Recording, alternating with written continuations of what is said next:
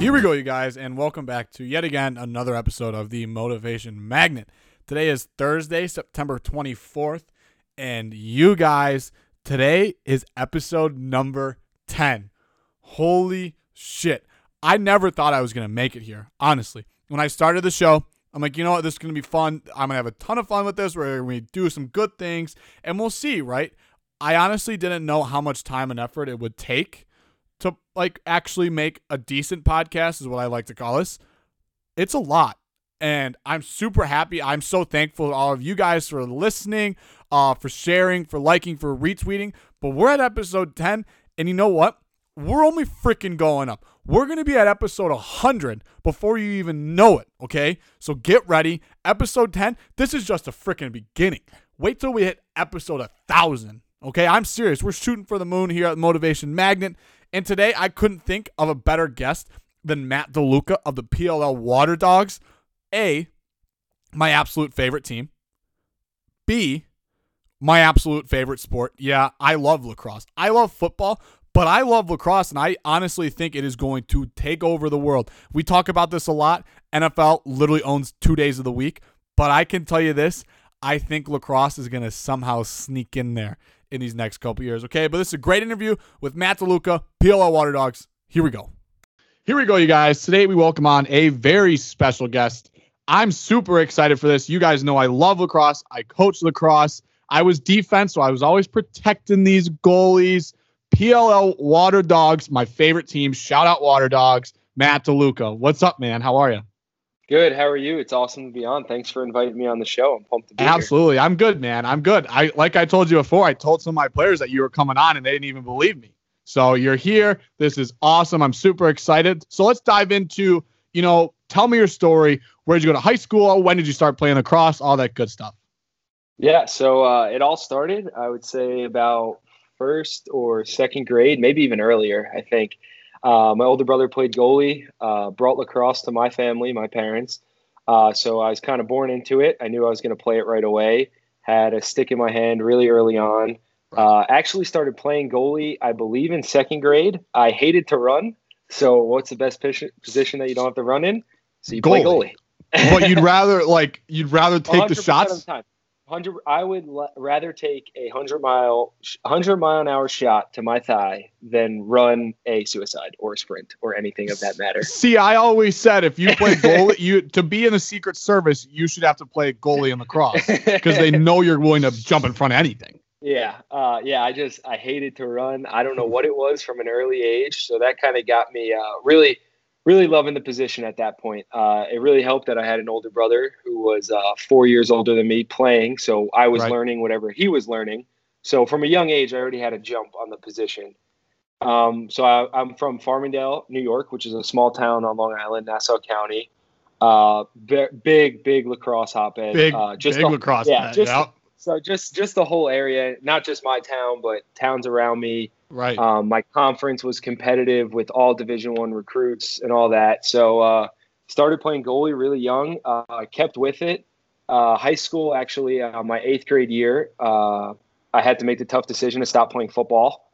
I had a couple concussions coming out of 8th grade. And my mom kind of sat me down and gave me just kind of the reality of you're not going to go play Division I football. You're most likely, if you want, get a scholarship in lacrosse. So had to give it up there. So I actually took up volleyball.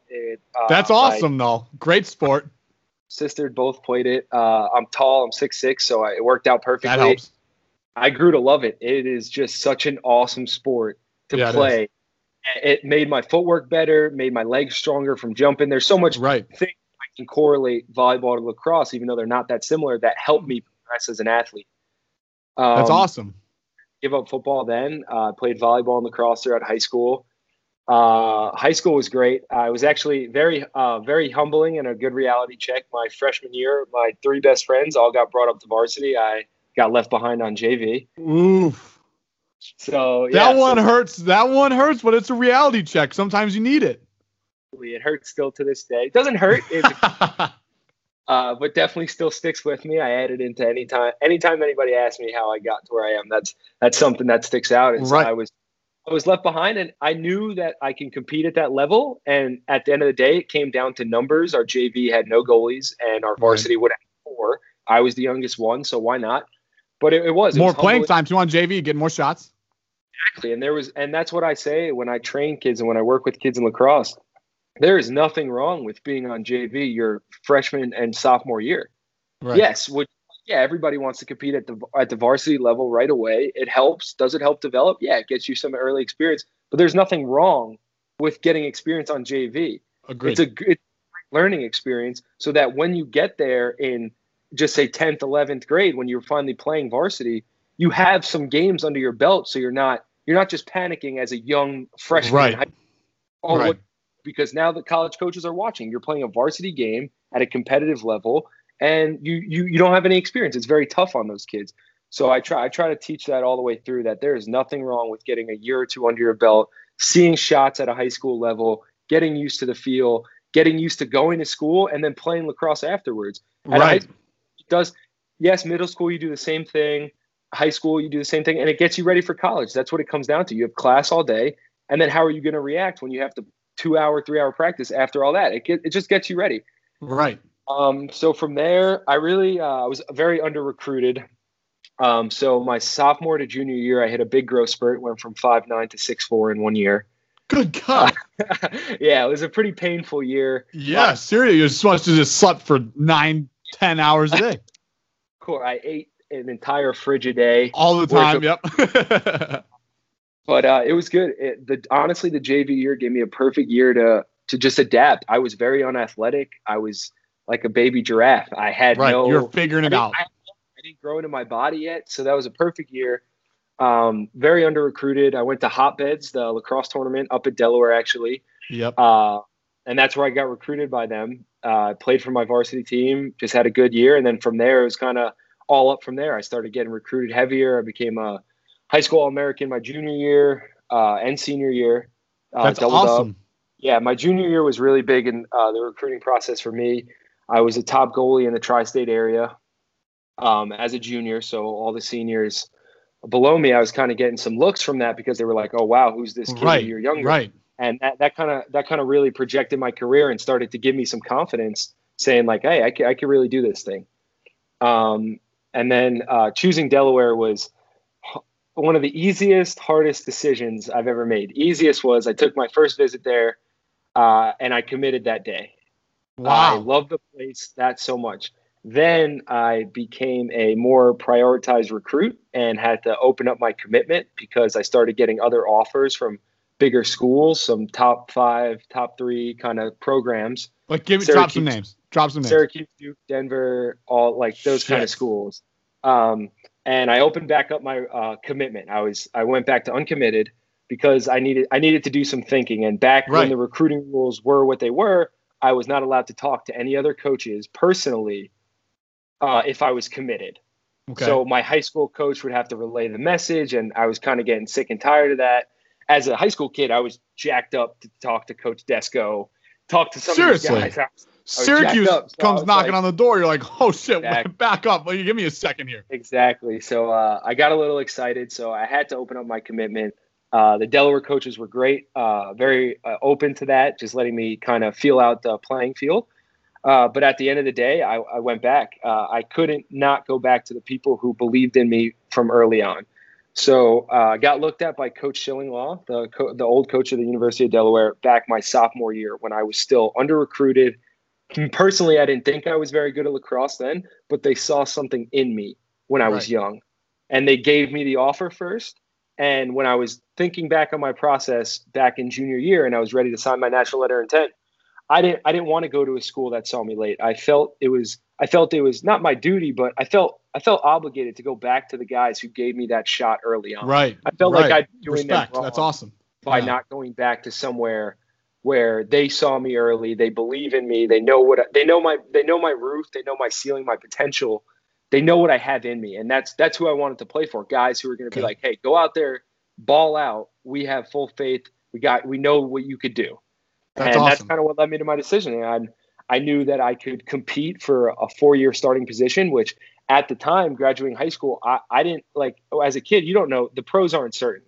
It's like that's a 1% kind of thing. It's like especially in the cross. Many athletes who play a college sport do not move on to the professional level. So at that time, I thought of it as, how do I make my last 4 years of this sport the most worth it? And I saw that in the University of Delaware. I saw me playing 4 years, making sure that if I wasn't moving on to the next level, I fully enjoyed and got as much experience as possible out of my 4 years of college lacrosse that I could. Right. So ended up committing there, and it kind of all played out from there. Had a good freshman year. I ended up starting midway through, built a name for myself throughout sophomore year, became an All-American my junior year, and then senior year got cut short, but was also an All-American. And then Coach Copeland came calling, and it was probably one of the most exciting phone calls I've ever received to this day is finding out that you're a prospect in the PLO draft, and then the draft call when you know your name's getting called on TV. Right, because you were 8 overall, right? So I was the 8th overall pick. I'm gonna say it. My mom yells at me when I swear. That's fucking awesome. That is awesome. It was awesome, and there was a lot of I faced a lot of stress at that point when all this was happening and the season got cut short, and I got the email that the draft was getting cut to only 14 picks. So now I'm thinking, I didn't know that. That's something I didn't know. So the PLO draft, the first year was, I think, 4 rounds, 24 picks or something like that. Right. Then I found out that it was going to be 2 rounds, 14 picks. So now I'm thinking to myself, there's 14 players in Division I lacrosse. I have to be one of those best candidates for this spot. And being a goalie, there's only one goalie on the field, so that even minimized my chances even more. Yeah. But yeah, Coach Copeland, I happened to face him I happened to face him 3 years at Delaware while he was coaching at Fairfield. So I got to battle against him, win some games against his team. So he knew what I could do. He knew a lot about my personality, a lot about my character, just from being in the same college conference, competing in the CAA, which is a very, very blue collar, nose to the ground, just gritty conference. So we love that. ACC lacrosse is great. Big Ten lacrosse is great. When you play in a conference like the CAA, it builds character. Like, it is nothing but just hard nose, good lacrosse, physical. Just every game we played, everything's a winnable game. Even in the fourth quarter with 2 minutes left, you can have a 5-goal lead. That lead could be cut in seconds, and that's just kind of how lacrosse is played. And it's awesome. I love that. That's my favorite type, man. Put your nose in the dirt and go to work. That's awesome. When you have to take an 8-hour bus ride or whatever it is up to UMass, and you got to play the University of Massachusetts on their field in the freezing cold of March or April, whatever it is, it builds character. And there's nothing I'd rather do than play in the CAA and play for Delaware again. That's awesome. Yeah, Coach Copeland got to see me there. Chatted on the phone a couple times. He expressed his interest, and I was just grateful that my name got called. It was actually awesome. I had a couple of my friends. We put it on the TV. Yeah, it's not the NFL, it's not the NBA, but it's still pretty cool. Still pretty cool. To say you're 8 overall, man, like that is just something that you'll have forever. Like, that's seriously awesome. It was a pretty awesome experience. But I have to ask, did your 3 friends who got pulled up to varsity get drafted? No, they did. Okay, I had to know. They're actually 2 of them play at Mercy College, Division II school up in New York, Dobbs Ferry, New York. Very competitive. Okay. They actually have one thing over me, though. They did win a conference championship. I never won one, so they have that. Okay, so it's a little back and forth. We definitely have back and forth. It's competition, baby. It's competition. Oh, it's always, especially between my friends. It's always. And then my third buddy actually is the starting close defenseman for UAlbany. Wow! So he's been starting. You did play with some. Yeah, he was good. That's a good team right there. Yeah. He's very good. He was an LSM close D guy for us. Did the same for them when he was younger, early on. Played LSM. Now he's going back for his 5th year. He cut it because our senior year got cut short. He decided to return, and he'll be one of their lockdown defensemen down low. That's awesome. Yeah. So to go on that note, so my conference in high school is pretty talented. Was me coming out was me, my buddy who went to Albany, Ryan Tierney played for our rival high school. Matt O'Keefe played for our other rival high school.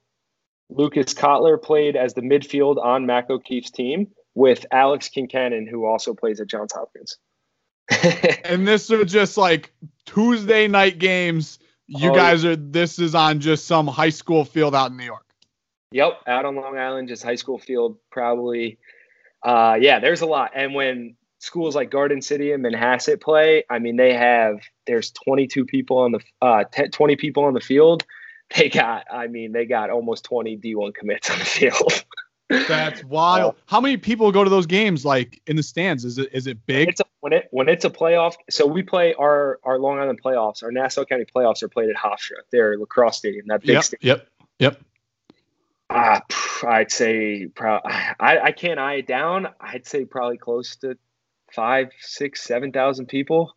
That's so big for lacrosse. I mean, those games when you play under the lights at Hofstra in high school, I mean, at the time being, that's the biggest thing in your life. They were the most fun. Right.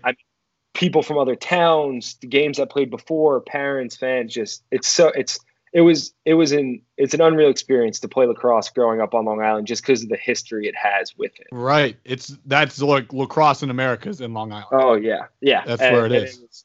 It was awesome and I think credit to like just my parents, I guess, for growing up there.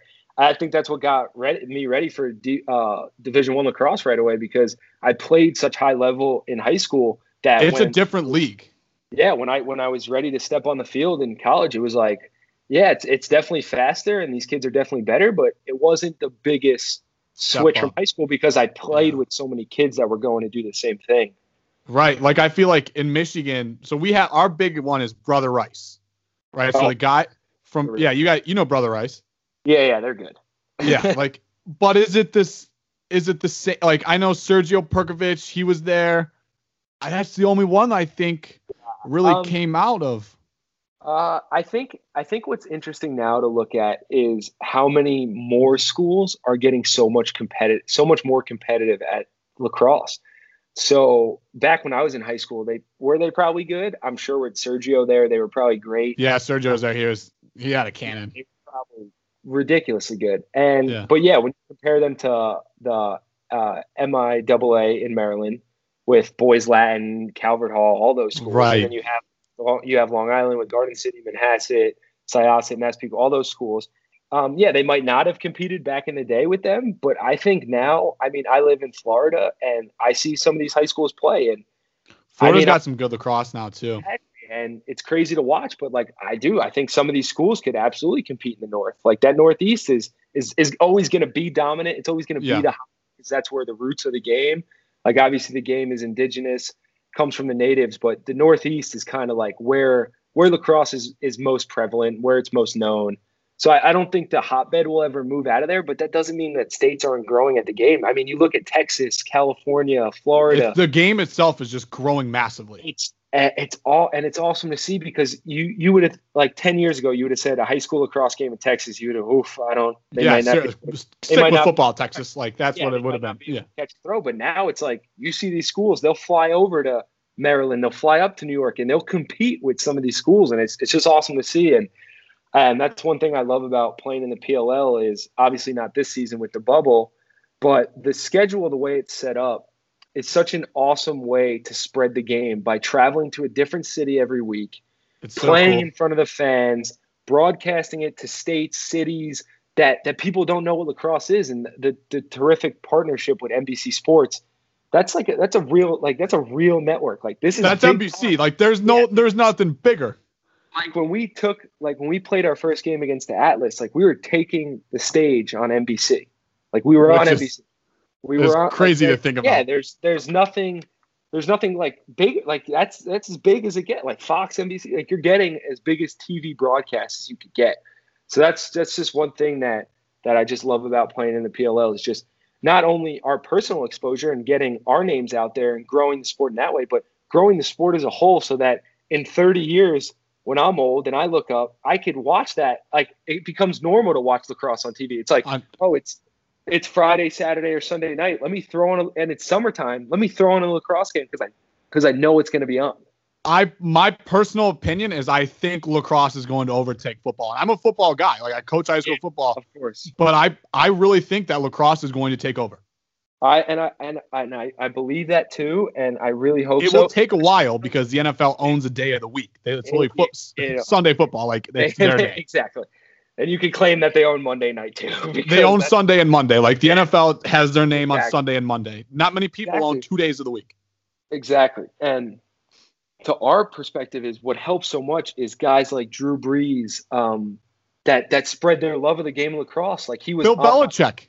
Exactly. Guys like Bill Belichick, Drew Brees. I don't know if you saw the video recently. Brandon Marshall. Do you remember him, the receiver? Yeah, I'm a Broncos fan. I remember. Look at it was his story. It's probably not up anymore. He was shooting on a goalie, and he was saying, "Love learning a new sport. Can't wait to get invested," or something like that. It's gonna grow big, man. It was 3 stories that he put up, and he's taking shots on a goalie, and then he finally scores, and he's like, "Love learning a new sport." It's crazy. It's guys like that are going to help take our sport to the next level because they have the exposure from playing football, and they're finding the love of the game that we all have. It's awesome. But I have one rule: you're just not allowed to forget about me. Okay. Remember the motivation magnet. Of course. Remember the motivation magnet. I'll be sure to be a recurring guest. So hell yes, you're going to be a recurring guest. You're going to all the time. So I played NAIA lacrosse for a year and a half. Mm-hmm. So you're down in Florida. That's Kaiser, right? Have you ever heard of Kaiser? I've heard of them. I live in Miami. Are they near me? I know where they are. I just don't know where they are. I think. Oh man, I don't know. Palm Beach. Because Palm Beach. Palm... So you're like 45 minutes north of me. Okay. So I definitely know of that. There's some good Division 2 and 3 schools down here. Tampa's good. Tampa's very good. Jacksonville, right? They're getting pretty good. Jacksonville's D1. That's D1, yeah. Farther north, yeah. No, there's some great schools, and I'm telling you, if Florida or the like Miami, give them a Division I program, I wouldn't put them outside the top 20 in Division I after 2 years. Who would not want to come down here in Florida weather and play lacrosse year round? All the time, you just go down to Miami and just go play, and then you get to go to the football games on Saturdays. Like exactly, and all of that tied in. Yes, it would be great lacrosse, and then in the fall you get a big time football atmosphere. Football, it'd be perfect. If they get a lacrosse team, U of F or Miami, I mean it's. Let's start it. I coach high school. I'll make the jump. I mean, it can't be much different, right? I run a zone. It could work. If we didn't have to fight Title IX, which is a very respective bill, but if we didn't have to fight Title IX, I think it could get done. I think we could do it. I think we should. We should figure it out. We'll just go start Miami. Yeah. You're the head coach, and then I'll be the defensive guy. If you want the goalies too, you can have the goalies. Or do we want to bring in somebody else? I'll probably need the goalies. You'll probably need the goal. I mean, you're Division I All-American goalie. We'll see. I'm gonna want the goalies under my wing. I could see it. I guess. You know what? You've earned it. I'll give it to you. We'll bring in the offensive guys. I know nothing. I know nothing about offense. I know a lot about offense because when you spend so much time scouting teams and learning their plays and stuff, you just pick up that sense and the flow of an offense. Right. I've also been very lucky. My offensive coach at University of Delaware, Coach Matt Rakowski, played at Johns Hopkins with Paul Rabel and Kyle Harrison, won a national championship from Long Island, from the next town over from me. So we had a great relationship. And just listening and hearing him coach offense was eye-opening. You just learned so much. You learn so much it was great because sometimes we'd have D-film would end and then the offense would come in. And, you're changing in the locker room, you're just hanging out, and you're just listening in, but just the freedom that he gives players and the flow of our offense and just kind of just listening to the words. Right. It's just, you learn so much so fast. And you're like, wow, now that I'm a goalie, if I think you get it. Yeah. Now I know where the ball's potentially going. Right. Bang. Now. And that only helps. Exactly. Yeah. So that's why that was my sophomore year. That coaching staff came in. So I kind of took it a little more serious then to kind of just not really like study it like hard. Like I still focused on defense, focused on my knowledge of playing goalie and all that, but started bringing it to my attention. Like, hey, like if I start understanding some of this stuff, I can get a jump on it. And then now I kind of in the position where I know where the ball's going. I know where the offense wants it to be. And I know the looks that they want. So now all I have to do is put myself in the position to make the save, and everything Right. else is second nature at that point. I know what they're looking for. I know that fish hook is coming on the crease or whatever. So when I turn around, I'm ready to make a save at that point rather than being like, oh my God, what's Where's going the on in front of me? right? You're Well, kind of thinking a then step forward, like a step ahead. exactly. And I That's the way think to that do it. really helped develop, and I think it really helped develop my game. I think it was a crazy change once I hit the field in the PLL and realized, wow, I thought the ball moved fast in Division One. This Let's see it in is PLL. a lot faster. It was, And so let's talk about the PLL. yeah, of course. How was the bubble? Awesome. It was Was literally it? So like walk me through it. Walk me through it. Yeah. Obviously you walk in, corona test like every what? Yeah. So 2 days? So we flew in. I want to say we flew in on a Sunday, I believe. Okay. Flew in on a Sunday. Charter bus from the airport to the hotel. We're running every day, running all day long, getting players safely from the airport to the hotel. Get to the hotel, COVID test right there, and then you get put to your room with your roommate. We had a hotel completely bought out. There was no one in the hotel besides us. Right. Right. Awesome. Was it a nice place? Yeah, really. Oh, yeah, it was awesome. So like the NBA when I was here in Motel 6, nothing like that. I think that no, nothing like that. We had. I think they were being a little dramatic. But I 100% agree. I mean, when you come from the houses they probably live into a normal hotel, hotel, like what is this? God forbid. We had I think we were staying at like a Marriott suite, so our hotel room. That's high level. Room was huge. Our hotel room was huge. We had a couch. We had a desk. So you actually took your first test and you got put in your room with your roommate for 24 hours before the test, until the test results came back. Right. So that if someone tested positive, only you and your roommate would have been in contact. So it's only 2 people instead of letting you roam the hotel and infecting everybody. Right. Smart move. Smart move. Luckily, we were smooth sailing. Got let out of our hotel. Got to do some headshots. Got to do some cool stuff. This was Monday. And then we started 2 days on Tuesday. Took another COVID test at the end of training camp. And that was technically clearing us to compete against another team. So it was kind of done in a procedure where it was like, okay, if someone has it, they're only going to be in contact with their roommates. Now that we know nobody has it, we're going to let them go in contact with their team. If someone develops or like gets infected, then they're only in contact with their team. So worst case scenario, we disqualify a team and we play instead of the whole thing. Instead of the whole thing getting shut down at once. So it was very smart. I mean, our head office, our front office, I mean, those guys, Rob Sanzillo, put a lot of time into this. Mike Rabel, Paul, even everybody that works for the front office of the PL. I mean, just. So were you guys all in the same hotel? Like the Water Dogs, Chaos, everybody was in the same hotel. But all players, coaches were in the same hotel. And then the camera people, our media staff, all those people were at the location of our field. Okay. So our hotel was like a 10-minute drive away from our facility. And we got coach bus there back and forth every day. Okay. That makes sense. Yeah. And then when you were done with 2 days, you just went right into games. And then when you were done with games, were you allowed to socialize with the other team after you guys played or? Yeah. So once we were able to play games, we were kind of able to interact. It wasn't recommended. You were supposed to keep your distance, wear your mask, 6 feet, everything like that. But yes, we were playing games at that point, so it was a little more lenient to where we can now interact with other players, kind of hang out after games and stuff like that. Right. But yeah, once we started playing games, I mean, then time really started flying by. And so once we got eliminated, they gave us the option to leave the bubble and go to a hotel next door where we were able to actually enjoy Utah. So that day, I actually went with a couple buddies on the team, and one of their friends from college who lives in Salt Lake City took us cliff jumping to a natural reservoir in Utah. It was crystal clear water. I mean, just scenery that is out of like a desktop. That's awesome. Saver, just the best. Like, I'm so happy that even though it was only one day, we got to get out, we got to explore the state of Utah, see what it has to offer. And we went cliff jumping, swimming in this natural reserve. That's so cool.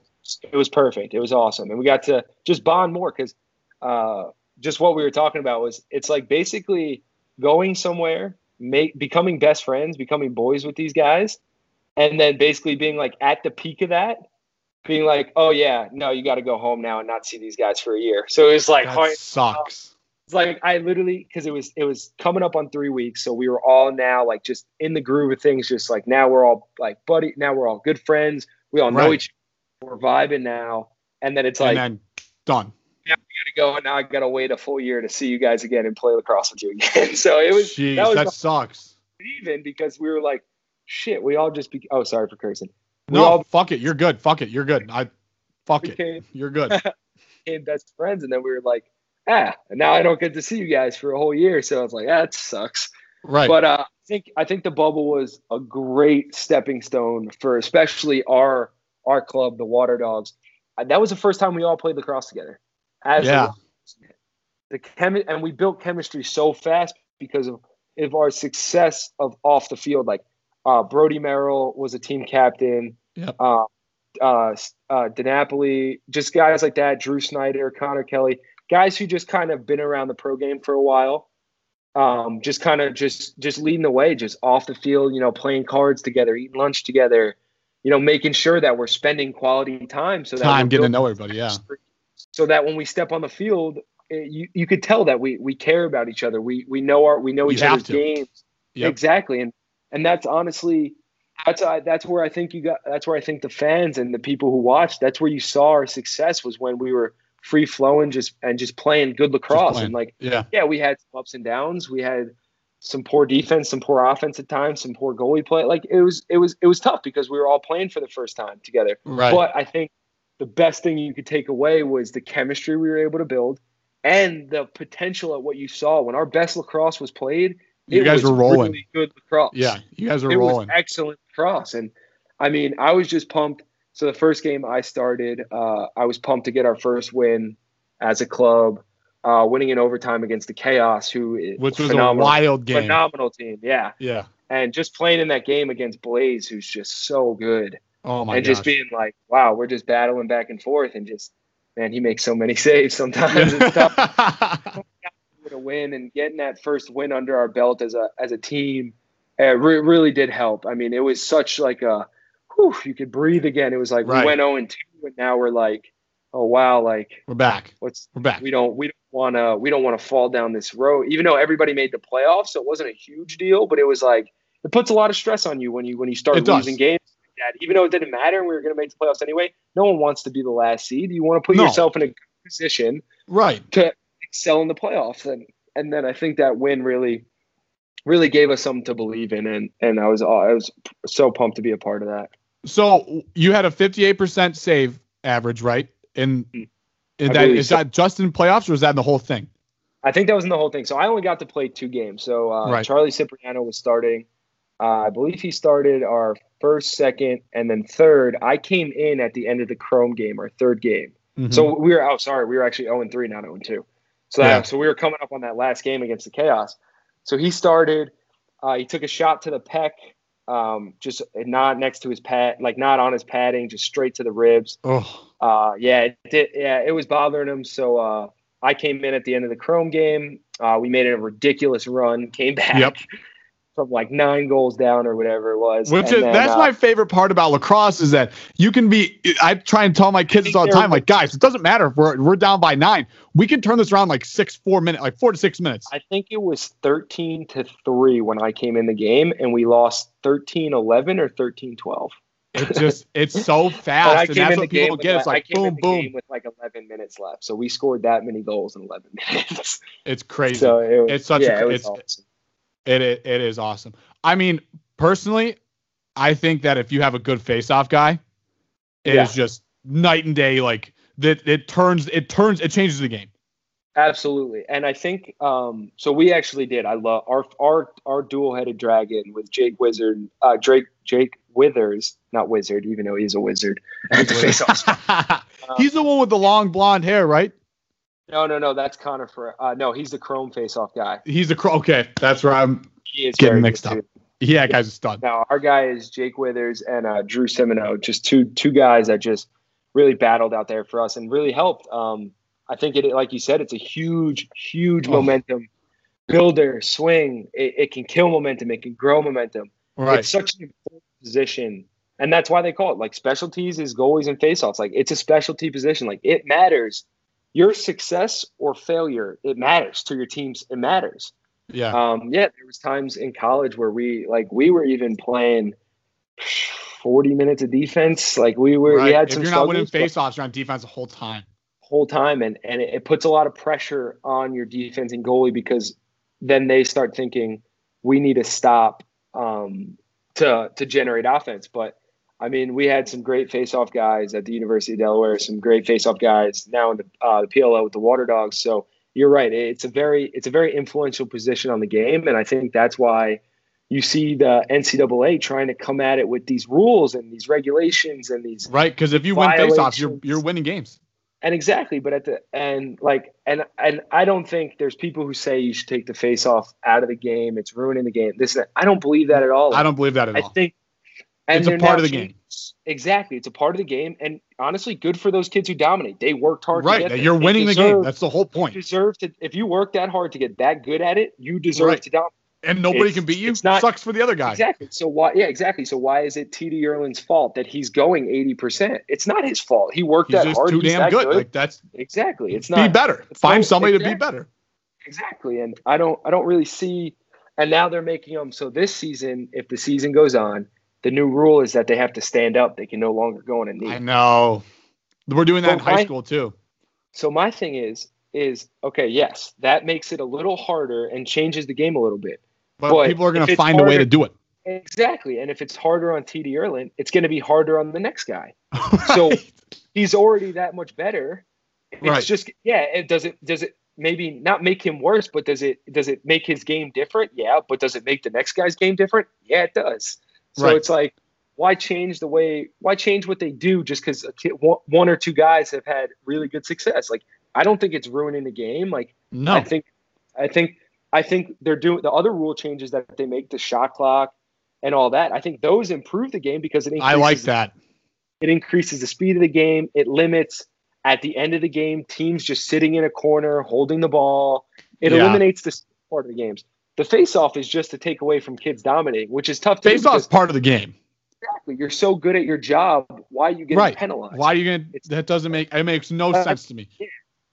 It makes no sense. So I mean, I really hope they stop messing with it. But it's gonna be a touchy subject until they find a happy medium between kids playing it really well. But like you said, it can win or lose game for teams. Oh so I think that's where their mindset is how do we make the game even and not so dominant? Just because one guy is so good, how do we make it a fair playing field? But at the end of the day, like. We're on scholarship. At the professional level, you're a paid athlete. We're doing best of the best. Supposed to be the best of our best. If we're dominating, that's what we're doing. That's what you're paid to do. So it's like, I don't think they're going to make the changes in the PLL. I mean, the face-off battles that you have in the PLL are just so dominant, awesome. It's just nobody. Yeah, does Trevor Baptiste have a good game? Absolutely, but you saw in the bubble, like teams were able to get after him even. So it's like, well, I don't think we'll touch the face-off game or the rules because it's so even. Because at the end of the day, these guys were the best of the best in college, and now they're going against the best of the best. That's why it's so even. There's always going to be somebody that comes in that's going to be better. Exactly. So it's tough to say with the face-off game, but. They're making the changes in college. Hopefully it works out. That's one thing I love watching college lacrosse. I watched, even when I was playing last year and the years prior, after our game, on our bus rides home, I try and throw on a game just to watch because I love college lacrosse. It's so much fun to watch. It is. Mm-hmm. It's such an underappreciated game, I feel like. Absolutely. Dude, if you can, just awesome game. Catching an unreal, just good battled game. And just some of these kids, they're just so many good players nowadays that it's just so freak awesome athletes.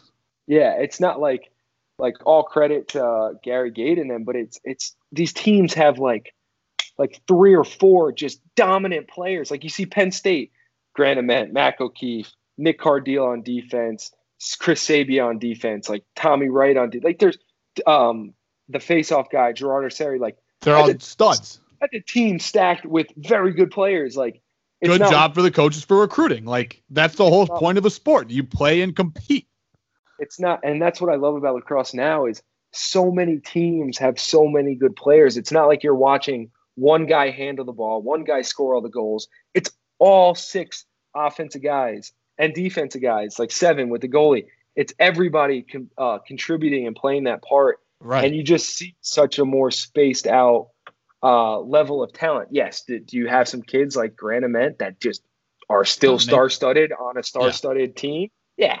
And those kids work very hard at what they do, and they deserve to be that standout guy. But you look at the 2s and the 3s on the midfield line, and they're still just playing at such a high level. There's hardly any drop off. Exactly, and that's what makes lacrosse so awesome. It's just so fast paced, but there's no drop off, so it's so nice to watch. No, I love it. So I got a question for you. Okay, I told my players you were coming on the show. If you had any advice to those players or any high school player or college player listening, what would it be?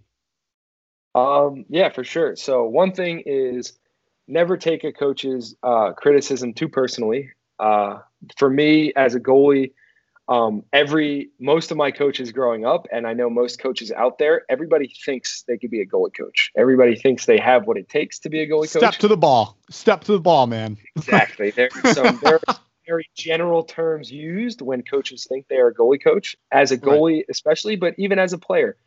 Take that information, learn from it, grow from it, but never beat yourself up from it. Never take that criticism into your next day. When you go and you get yelled at or you get criticized, never let that compile into a day to 2 days. So our biggest philosophy at Delaware is, make that one mistake, okay? Never let it compile into 3, 4, 5 mistakes. Grow from it, learn from it, and move on from it. You're like coaches don't mean it when they yell at you. They're trying to make you better. So never let that one mistake turn into like one missed ground ball. You get yelled at for not getting your backhand down. Now don't go down the field and turn the ball over, then not get back on defense, then go off sides and let that trigger. Right. I would say just kind of stick with it, learn, grow from what coaches say, grow from that criticism, but never let it compile. And then on another note, I would just say is consistency. Making sure that your game is consistent as possible will make you noticed as a high school and Division I lacrosse player. I've prided myself on consistency for forever. I was in a small town, not a small town high school, but not the biggest high school on Long Island, not the most well-known for lacrosse. I went to the University of Delaware with a goal to put the University of Delaware back on the map where Curtis Dixon had it, where John Grant Jr. had it. And I believe I came pretty close to that, if not did it. And I'm glad that, like, when I look back now and see Charlie Kitchen playing it, like my classmate, Charlie Kitchen, who went back for his 5th year, like we just see who just got drafted to the NLL as well. Like we see the game growing and we're trying to bring that attention back. I love that. It all starts with consistency. Yeah, I didn't go to Syracuse. I didn't go to Duke. I didn't go to Johns Hopkins. So when you see my name pop up and you see University of Delaware, it's kind of like, oh, what? Like who? Like where is that? What is that? Right. And I'm okay with that because I spent 4 years of my college career saving 55 to 63% of the balls all 4 years. I was consistent at that, and that's what stood out. How does a kid from Delaware get drafted to the highest level of lacrosse? By being consistent. Like consistency is something that I think if you take personally, it can grow your development in anything you do. Real life, if you're like consistent with your job, consistent with anything. Consistency is just so crucial because it builds trust with your authority, your authoritative figures, your coaches, your bosses, anything. It lets you know, and it means you're accountable. It means that you're going to get the job done every time you're asked for it. That's right. So factor of life, being reliable and being accountable. So I think the flashy behind the back plays are great. All that flashy stuff is great. But if you can sit down and play and be consistent every day you show up, I think that's one of the most important things that you could do in life and in sports. I love that. That's some great advice. And I've never really thought a lot about consistency, right? As just the one word of like, if you're going to be something, be consistent. But now that I'm thinking about it, I'm like, consistently pick up that ground ball, consistently don't drop a pass. And trust me, as a high school coach, I deal with a lot of being able to just catch and throw. So that's awesome. I'm gonna harp on consistency now. Yeah, and it really helps because what comes with what benefits from consistency is confidence. And when you start playing confident, you start playing a whole different level of your game. Amen. When you make that jump to like when I get in net and I maybe make the first save or the first two saves, and now I'm seeing a beach ball and I'm confident because I'm playing well. It's tough to say because when you say consistency, you say like you should play at the same level no matter what. And yeah, that's true. But everybody knows what confidence does to an athlete's game. It elevates it no matter what. Turns it up to a whole new level. Turns it up to a whole nother level. And that's something that I believe is like a benefit of consistency is when you show up every day and you're consistent, you start to build that confidence in you where you're like, oh, that guy's shooting on me. I made this save yesterday. Why not make it today? Make the save, go up and out. And you're like, wow, I can do this. And then you start getting into that rhythm. And I think consistency is really the start of it. It starts with the basics in practice, your warm-ups, your footwork, your hand-eye coordination drills. Get consistent with that. Then get consistent with live action shots. And then just start building. And then all of a sudden you're like, wow, I'm pretty confident no matter where this guy shoots it. You make a save and now you're playing. Now you're playing with house money. Now it's all confidence and now you're playing a different kind of game. I love that. Consistency leads to confidence. That's Absolutely. Great. I'm serious. I'm stealing that. I'm going to harp on it. Yeah, it's something that I've kind of just relied on. It's just like like I said, like when you could play consistent, it builds trust in yourself when you look back at who you are. Like when I get lit up, when I let in 3 or 4 goals in a row, right. And I'm thinking to myself, wow, I'm getting shelled right now. And that negative voice in your head that everybody has starts to trickle in, then that's when that confidence and that consistency comes in. Be like, I do this every day. Right. I know what I'm doing. You take a deep breath. Coach DeLuca, my head coach at Delaware, gave me a great quote in my senior year when I was struggling a little bit early on. I just happened to get shelled. And we went with the motto of 1-0. And for a team, just 1 goal on the board. But personally, as a goalie, it was me battling the shooter, me versus the shooter. He shoots it, it either goes in or it doesn't. Someone goes up 1-0, but it's never 2-0, it's never 3-0, it's never 4-0. You never get too far ahead of the game. You keep it simple mentally, and it's always 1-0. I may make the save and we go up and out. I'm 1-0 on that shooter, resets right away when that offense gets the possession again. It keeps you in the moment. It keeps you right there. It keeps you mentally stable because you can never ride the wave too high and you can never ride the wave low because you're only thinking of the next play. I love that. That is some absolutely fantastic advice. I'm even trying to process it right now. I'm like, all right, listen, how am I going to steal this advice right out from them and use it? That's seriously so awesome. Okay, so final question. We love country music on the show. We love all types of music. We have a lot of country people that come on the show. What kind of music are you just jamming to right now? Your favorite song, favorite album, what is it? Okay, so it's tough. I go through mood swings of music. I love all types. I'm a big all types. I would say right now, actually, I just got back into the swing of country. It's coming up. It's fall time. It's fall time. It's perfect time. It's hunting season. It's everything. Fall colors. I had my house music summer. I get in. Right. Yeah. Vibe, beach season. Oh my God. Yep. Yeah. Get into a little bit of hip hop, a little bit of rap, a little bit of house in the summertime. Yep. Day drinking and all that. But actually today, I will not even lie. That's a weird question because today I was in my car driving and I kind of made that switch. I was like, you know what? Today I'm going to throw on some country music. Yeah. So favorite artist is definitely Luke Combs. I would say everybody love him. Yeah, everybody. You can't just not. Big Morgan. I like Morgan Wallen. I'm trying to get him on the show. I'm going to DM him every single day until he comes on. So that'd actually be pretty sick. Yeah, I'm a DM every single day. I don't even care. Every single day I'm gonna shoot a DM until I get I heard this song today for the first time, and it's actually growing on me. It's called One Big Country Song by LoCash. Huge fan of LoCash. So quick story. I was at a LoCash concert, and all of a sudden I'm in the VIP upper level, and then I look to my right, and LoCash is standing right next to me. Oh, I have this video of him and I, a selfie video, chugging a beer and him singing a song right into the camera. It was wild. Wild. I love LoCash. So I heard that song for the first time today, and I think it's gonna be a mandatory. Well, Yep. yeah, it's gonna be once I get in the car. That'll be played first.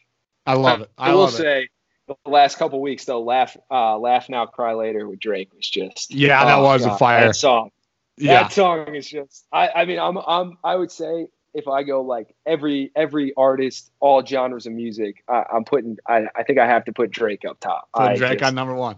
I can listen to on Spotify when you go, this is Drake radio. I'll shuffle that thing and I could be fine for 8 hours. There's nothing I won't listen to. That's the station. So, that's the station. Yeah, that's the station. But I do like to switch it up. I do love switching it up, just kind of the mood I'm feeling, or just it's the mood, man. Do what feels right. Do what feels right. Exactly. But I will say that new Locash song is probably going to be a favorite of mine coming up. Awesome. All right. I appreciate you coming on the show. This was tons of fun. Yeah, like I said before, now I forget about the Motivation Magnet. Of course. I'll be certain to be a reoccurring guest. You let me know. So when I show up at the PLL game, I'm going to DM you before. I'll be like, hey, man, I'm here. Just let me know. I'll definitely be there. We'll see if we can get you some Water Dog swag. That's what I'm talking about. Awesome, man. I appreciate it. Yeah, of course. Yeah, for sure. I'd love to be a recurring guest. Whenever real question is, whenever you got free time, I'll come back on with all these big guests you're getting. I have free time. All the time, like, who wants to come on the show? It's like a date. Like, this episode drops tomorrow. Yeah. So I'll be up tonight, doing this and editing it. Nice. So that's how it happens. Matt, this is awesome. Thanks, man. Yeah, thanks for having me on. Can't wait to come on again. And just thanks to you guys. Thanks for the fans listening. Go out and watch lacrosse. I know you're a lacrosse podcast. Go out, grow the sport. It's great for everybody. And go Water Dogs, baby. Go Water Dogs. I love it. Huge shout out to Matt for coming on the show. I think we learned a ton of awesome stuff there. Consistency, right? I wanted to just dabble a little bit into that. It's all about doing the little things, right? Like how he was talking about, consistency builds to confidence. And for an athlete or for anybody, doing those little things right and doing it over and over and over and over again to perfect it, to know that, hey, when shit hits the fan, you have something that you can rely on, so you can go back on all of that stuff that you've done, you were consistent with, you did it hundreds of times, done it right, that when it hits the fan, you're confident in that. You have the skills to back it up, okay? So consistency, I really like how he said that. I think we're going to talk a lot more about that soon. So seriously, a huge shout out to Matt for coming on the show. Tons of fun. Shout out Water Dogs. I heard something, a little whisper about a little merch for you guys' favorite podcast host. Don't know if it's coming. I hope it does. But again, huge shout out to Matt. That was tons of fun.